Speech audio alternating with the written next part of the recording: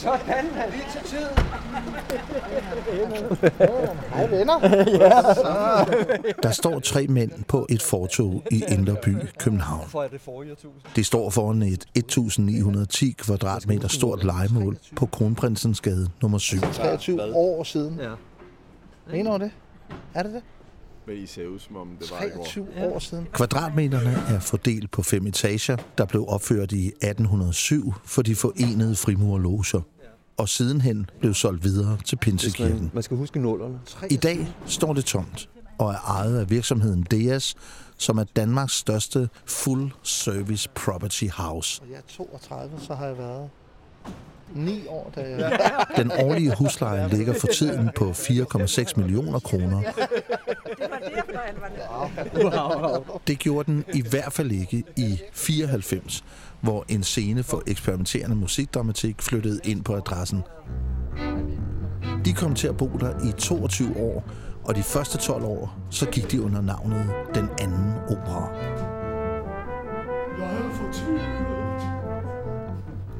Du lytter til første akt af forestillingen om Det Andet Sted. Historien spænder over 24 år, 3 forskellige navne, 6 forskellige ledere og hundredvis af forestillinger, medvirkende musikere og forhusmedarbejdere. Fælles for dem alle er, at de har søgt efter noget andet end det, der allerede fandtes. Hvad det andet så helt præcist er, har været til diskussion lige siden. I denne akt kommer du til at møde de 3 mænd på fortoget. Det er et ambitiøst program, og for mig op ad den trappe. Morten Lindberg, Jakob Schokking og T.S. Høgh. De komponerede, instruerede og spillede i soapopera Den Anden Operas åbningsforestilling i 1995. Jeg hedder Morten Lindberg, eller Master Fatman, eller noget helt andet, og jeg er en af de 3 mænd på fortoget.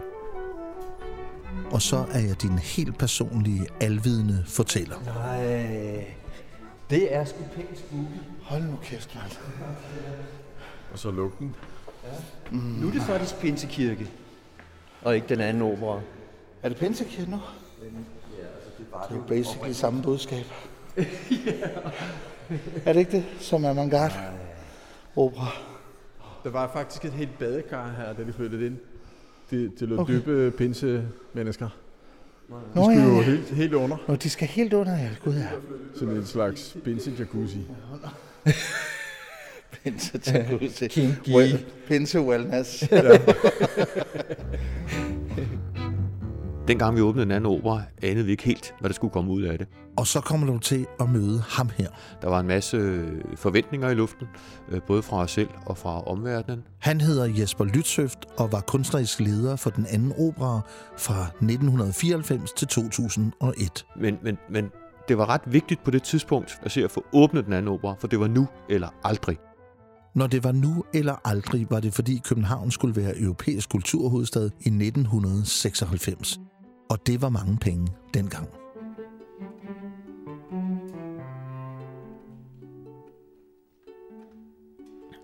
Jamen noget andet. Altså, vi kommer til at hedde Den Anden Opera. Og vi gjorde meget ud af at sige, at det var ikke fordi vi var nummer 2. I virkeligheden var det bare en anden slags opera.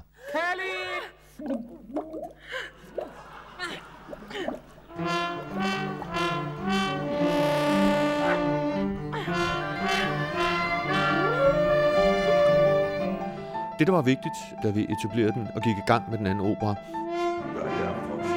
det var, at alle genrer havde sådan set ret til at udfolde sig i Den Anden Opera, bare de eksperimenterede inden for deres genre. Jeg tror endda, vi sagde det så radikalt som, at hvis Kjeld og Hilda kom og gerne ville sprænge deres egne rammer, så skulle de have ret til at gøre det på Den Anden Opera. Heldigvis kom de aldrig. Bed jeg hovedet af den bare? Det er bare, fordi jeg har bidt hovedet af ret mange. Så jeg ikke... Gjorde jeg det til et pressemøde? Men det var din egenskab af sur producer på kontoret? Flammekongen. Flammekongen. Som man havde i librettoen. Jamen om soapopera kan jeg sige, at jeg synes sådan set, det var et rigtig fint åbningsværk for Den Anden Opera. Altså, der beviste vi jo, at vi havde en jazz-type som T.S. Høgh til at skrive, musiker, forfatter, alt muligt menneske, ikke?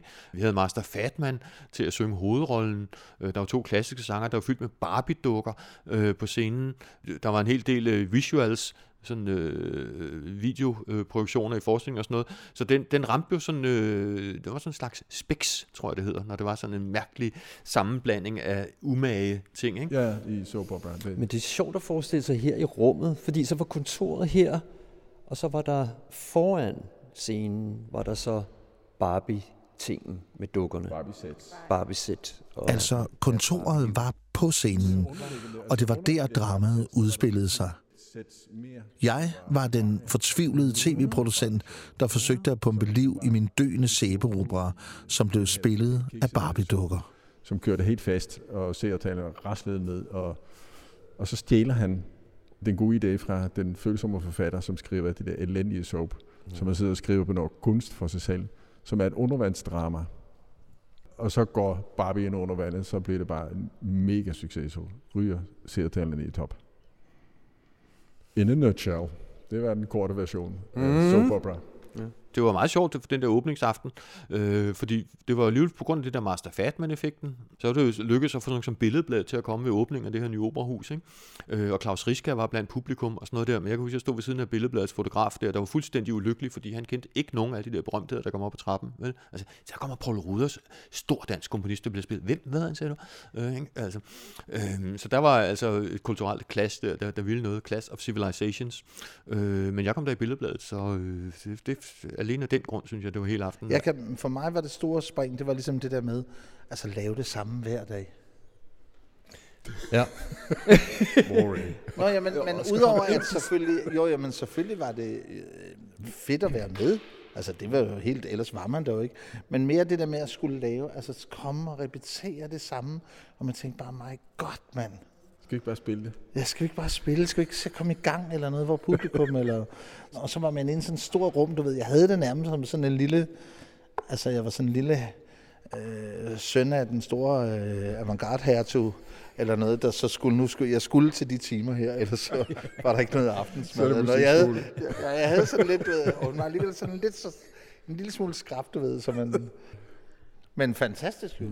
Drivkraften her var at bevise overfor, om man så må sige, den etablerede operaverden, som jo også er en etableret operaverden, det er jo også fuldstændig latterligt, det er jo også en lille appendix på hele samfundet, ikke? Men at der faktisk var et enormt talent blandt komponister, blandt sangere, blandt musikere, blandt dirigenter, blandt iscenesættere, der havde lyst til at beskæftige sig med en opera, der i en vis forstand havde udspring i vores samtid. Nogle af kritikerne, de sagde, at det var et stenaldermanuskript.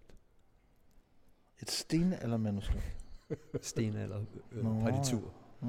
Nå, partitur? Ja. Men der skete jo mange fede ting i stenalderen. Ja, det gjorde det da også. Er du sådan ilden, for eksempel lighteren blev opfundet?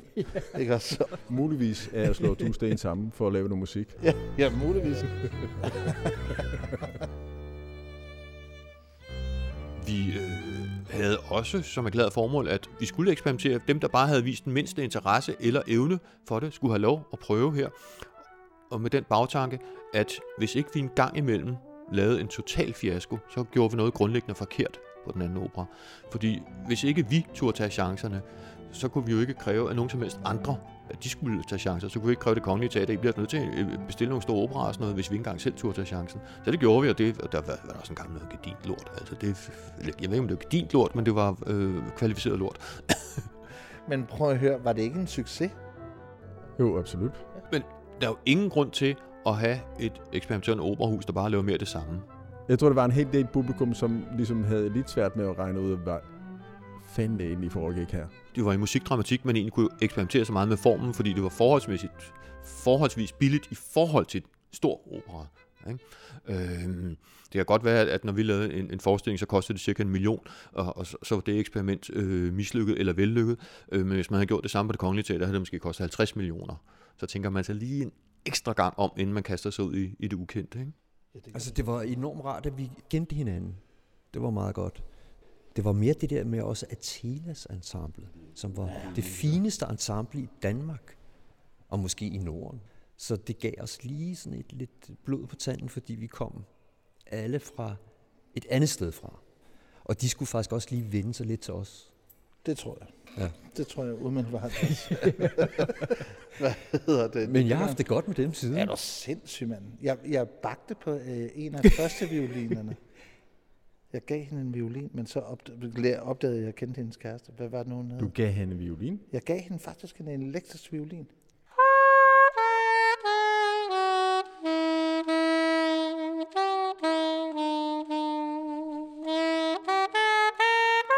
Arbejder meget med at få teaterinstruktører, deciderede teaterinstruktører, som måske ikke engang kunne læse partituret til at iscenesætte forestillinger, fordi de stillede nogle helt andre dramatiske krav til sangerne. Altså, de skulle fungere som troværdige aktører på en scene. Og det var også noget at gøre med, at man i kammeroperaen sidder tæt på. Altså, der kan man have svært ved at acceptere nogle af de der ting, som er nødvendige på den store scene, hvor man nogle gange sidder 75 meter fra hovedrollen. Så der er det altså vigtigt, at de slår godt ud med armen, så man kan se, at nu slår jeg ud med armen. Det virker ikke så godt, når man sidder en meter fra dem. Så er det som om, de råber ind i hovedet på dem, hvad de også gør, når de synger, men altså også kropsligt, gestisk råber.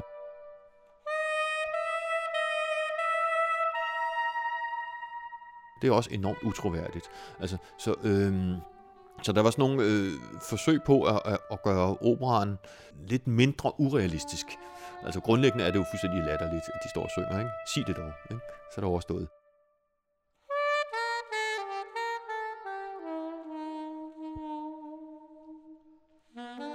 Og så var der også en anden ting, der var meget væsentlig for os, det var, at der grundlæggende var en god historie. Det er fordi, jeg personligt ikke er så meget for at gå ind og se noget, og så gå ud af teateret, og så have oplevelsen af, at jeg er dum. Altså fordi jeg simpelthen ikke fattede en bønne. Altså, så tænkte jeg, hvis vi nu sørger for, at der er en god historie, helt elementær, god, dramatisk historie, med blod og vold og sex og død og alt det der, så er der i det mindste noget, man kan hente sin opmærksomhed op på, og så kan man høre på det underligste musik imens, uden egentlig at lægge mærke til, at det er meget mærkeligt, det her musik, fordi man optager historien.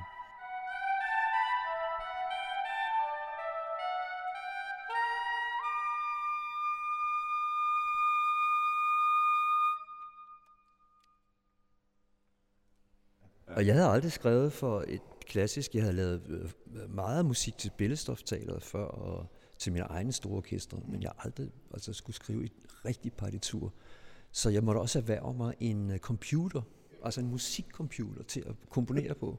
Så jeg lærte det samtidig, så det var et kæmpe kvantespring. Så du har ikke siddet sådan rigtig gammeldags ved klaveret? Jo, det i starten, men så kunne jeg se, at med den deadline, der var, det ville jeg aldrig nå. Jeg sidder med den der kalligrafi og nørder med, hvor kønt det skal være. Det var der ikke tid til. Så du lærte simpelthen? Jeg måtte lære det samtidig. Den digitale verden? Ja. Samtidig? Ja. Men det var fint, jeg har brugt det siden. Ja. Det er jo partituret, som bestemmer fremdriften i musikdramatik og i opera. Der er tidslinjen lagt. Ikke? Det er meget vanskeligt for en del teatermennesker at acceptere, at jamen, du har så meget tid til rådighed, som det tager at komme fra takt 4 til takt 7. Altså, det er den tid, der er. Hvis ikke han kan nå fra den ene side af scenen til den anden, så må du finde på noget andet. Fordi der er det, der er. Ikke? Tidslinjen er lagt.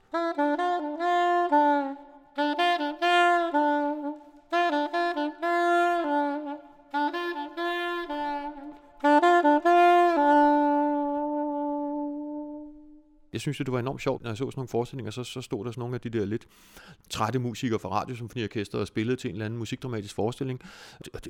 I aften skal jeg spille Brahms tredje endnu igen. Jeg gider kraft. Men så når de stod og spillede det der musikdramatik, hold kæft mand, hvor er det fedt, ikke? Så synger de og laver teater imens og sådan noget. Man blev, altså, det var helt oplevet.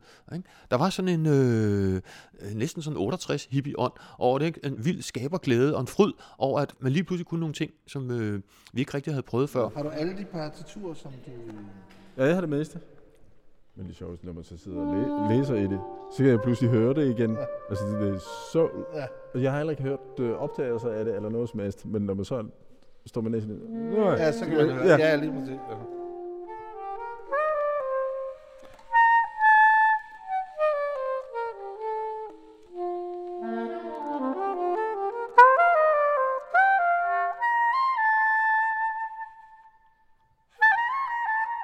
Jeg tør slet ikke sige noget. Det er alt for flot. Jeg står og spiller så nice. Skal han da have lov til. Jeg er fortvivlet. Skal han bruge partituren? Nej, vel? Eller bare tekst? Jeg tænkte på, at han synger, jeg er fortvivlet, jeg er fortvivlet. Jeg vil kun det bedste. Ja. Og den der, det kører i de samme toner, ikke så? Afsnit nummer 17450. Morten? Så det eneste, du skal synge, det er faktisk, jeg er fortvivlet. Ja. Eller, og så, jeg vil kun det bedste. Ja. Men så skal du også bare lige sige det der. Altså med den dybe stemme også, det her afsnit. Hvis du stadigvæk har den. Du har taget den med, ikke også? Det er jo stemmen, der har mig. Okay. Nej, der har stemmen. Jamen, så må I... Afsnit nummer 1754. Og seertallet daler. Det daler. Mod helvedes bund. Fantastisk. Men du spiller lige lidt først, og så synger jeg... Men Torsten, du dirigerer, mens du spiller, ikke også? Du må bare lige signalere, hvornår hvad. Ja, men det kan du kommer bare ind. Ja.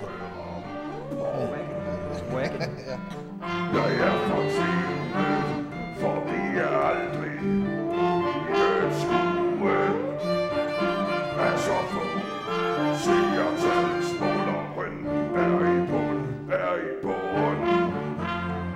Den er på helvedes bund, på helvedes bund.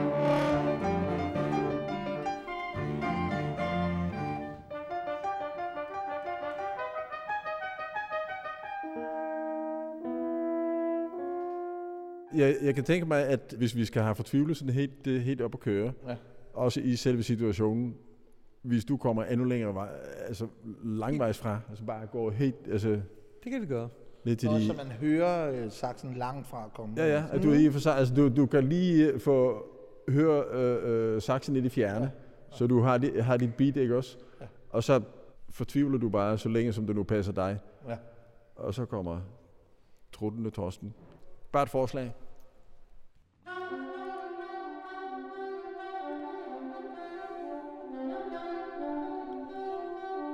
Jeg er fortvivlet. Jeg er fortvivlet. Giv mig kun det bedste. Giv mig kun det bedste.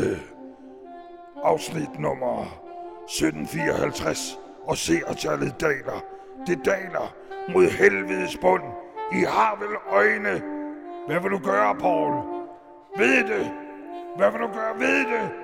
Afsnit nummer 1754. For vi er aldrig blevet skuet af så få.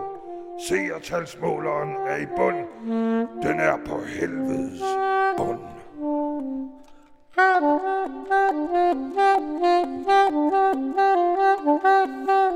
Jeg er fortvivlet.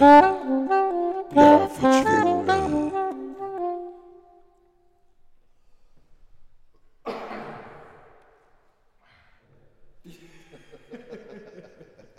Kan man ikke så mildt med årene?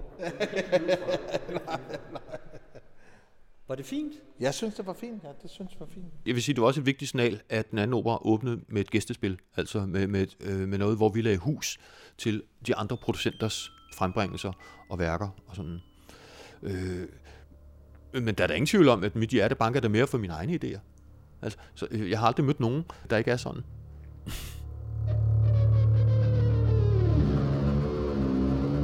Så jeg synes, det var meget mere spændende, da vi et par måneder senere havde premiere på vores første egen produktion, som hed Den Sidste Virtuos af Lars Klitsch.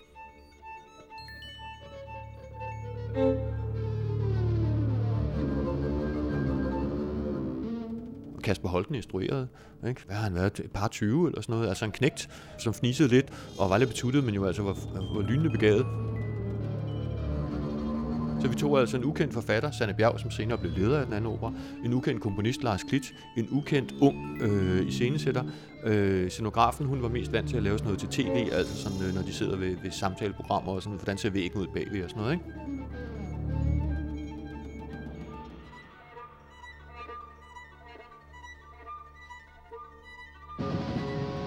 Der var også både Jimi Hendrix riffs, og der var det der lidt syge univers fra Twin Peaks. Altså man kunne godt høre noget af musikken fra Twin Peaks, men det hele var sådan lidt mudderlandskab eller sumplandskab med lidt feber hen over det. Se, at regne den bedre ud.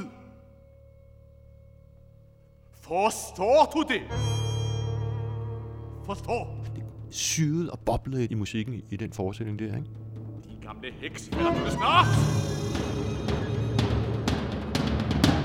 Vi er ikke mere. Hvornår har vi sidst solgt en violin?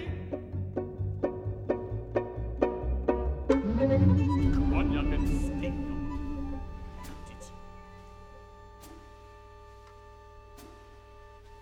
Det er en meget enkel historie, som sådan set også ligner en historie, som Sawyer har skrevet. Det handler grundlæggende om, at der kommer en violinvirtuos, kommer tilbage til sin hjemby, fordi hans hidtidige instrument, det er gået i opløsning, siger han. Så han skal gå ind til den gamle instrumentmager og sige, jeg skal bruge et mesterinstrument i aften. Kan de klare det? Og det er meget kort tid til rigtig violin, siger violinbyggeren der, ikke? Men vi skal se, hvad vi kan gøre. Og så går violinbyggeren ud, og så åbenbares det jo, at for at lave en rigtig violin, er man nødt til at have en sjæl i violinen, og det skal helst være sjælen af en døende ung pige. Det er jo lidt svært, så man skal ud og finde sådan en ung pige. Enten skal han slå hende ihjel, eller også... Der er det heldigvis krig ude i gaderne, så det kunne godt være, at der ligger en tilfældigvis, der er skudt henne på hjørnet, ikke, så man lige kan nå. Men mens han står der på vej ud og tager jakken på, og sådan noget, kommer der en pige ind. Men er det muligt? Er det ikke kun dyr? Nu ser de. Nu har vi hende, ikke?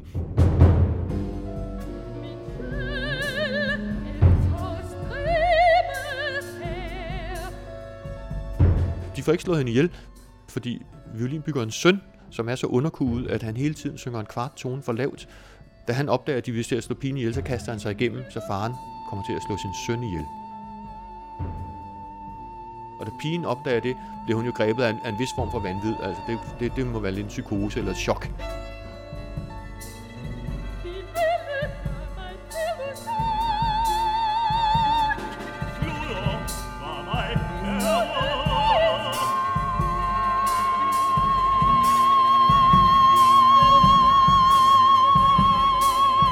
Så hun tager den der kniv og begynder at skære i sig selv, og jeg vil blive til musik, siger hun, og jeg vil også sådan...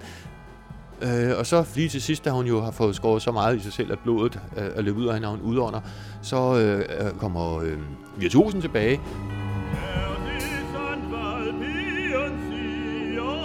For at høre, om violinen er færdig, og det viser sig, at det er hans barndomskæreste, som han skal spille for i aften, sådan at hun endelig forstår, at han har elsket hende hele sit liv. Ikke? Så står han der, skal han redde pigen, eller skal han få en god violin?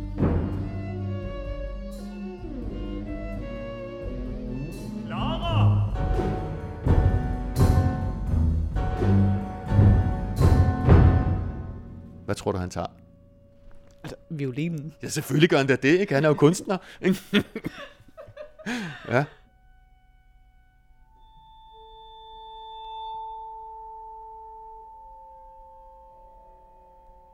Og så til sidst, så siger violinbyggeren der, altså helt fortvivlet til virtuosen, da han har fået sin nye violin.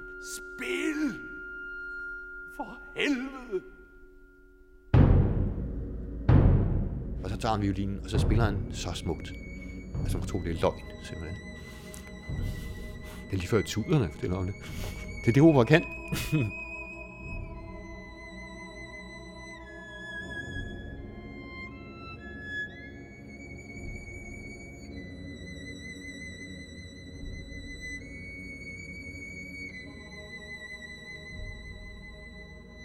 Du har lyttet til første akt af forestillingen om Det Andet Sted, og vi har tilbagelagt 7 af de 24 års historie om jagten på det andet. Men diskussionen om, hvad det andet er, og hvordan man laver musikdramatik i øvrigt, er først lige begyndt. Jeg kan lige så godt sige det, som det er. Den diskussion holder aldrig op. Det er ikke sådan, at efter 4. akt falder tæppet for en afrundet konklusion, et crescendo af konsensus, et stik nord for musikdramatikkens kompasnål. Til gengæld har vi til den tid mødt 5 modstridende hjerter, der bløder i hver deres retning og har trukket hver deres blodspor ud over dansk scenekunst. Og det kan vi så tage med os videre, når fremtidens musikdramatik skal finde sit hjem og identitet. I anden akt giver vi stafetten videre til Jonas Forsell, en svensker, intet mindre, som faktisk slet ikke ville lave opera. Han ville i hvert fald ikke kalde det opera. Altså, hvis man er et museum, så er opera godt i hvert fald. Nu er det musikdramatik, der skal give genlyd i den store sal på Kronprinsensgade nummer 7. Og Jesper har allerede været så venlig at give sit eget besøg med, når det kommer til forskellen på opera og musikdramatik. Opera, der ligger implicit i det, at det er stor opera. Det er på stor scene, det er med stort orkester, det er med kor, det er med kæmpe scenografi, der er 14 meter til loftet osv. Hvor musikdramatik, det er kammeropera. Altså musikdramatik, det er noget, der kan laves med stearinlys og en ølkasse nede på strøget. Med sine 1910 kvadratmeter er Den Anden Opera stadig en jævn stor ølkasse, og i anden akt slippes kanterne af, når den bliver omdannet til cirkusmanege. Så der måtte vi ligesom tilbage og trække vejret dybt og sige til musikerne, nu skal I høre, I skal lige ud og være heste. Denne dokumentar er tilrettelagt, skrevet og produceret af Unsinkable Sam ved Maja Zachariasen og Maria Dønvang for Københavns Musikteater i anledningen af teaterets lukning i 2018 efter 24 års musikdramatisk virke. Mit navn er Morten Lindberg, og jeg vil gerne takke en række mennesker, der har tilvejebragt arkivoptagelser trukket i administrative tråde og diverse andre tjenester forbundet med denne her første akt. Tak til alle medvirkende. Endnu et tak til TSØ for i arkiverne at finde datbånd med optagelser for premiereaftenen på Sæbeopera i 1995. Tak til Torben Brandt for hjælp med at overspille samme datbånd til digitale filer. Og endnu en tak til Jesper Lützhøft for arkivoptagelser af den sidste virtuos allerede digitaliseret. Tak til Ida Fredericia og Ida Fik for teaterhistorisk baggrund. Tak til Sera Øskan fra DEAS for at lade os besøge huset på Kronprinsensgade. Tak til Viseverden for adressen, der betroede reporteren med koden til nøgleboksen. Tak til Statens Kunstfond for at finansiere produktionen af denne her dokumentar. Og endelig tak til The Lake Radio for distribution. Jeg hedder Morten Lindberg, og du hører fra mig igen i næste akt.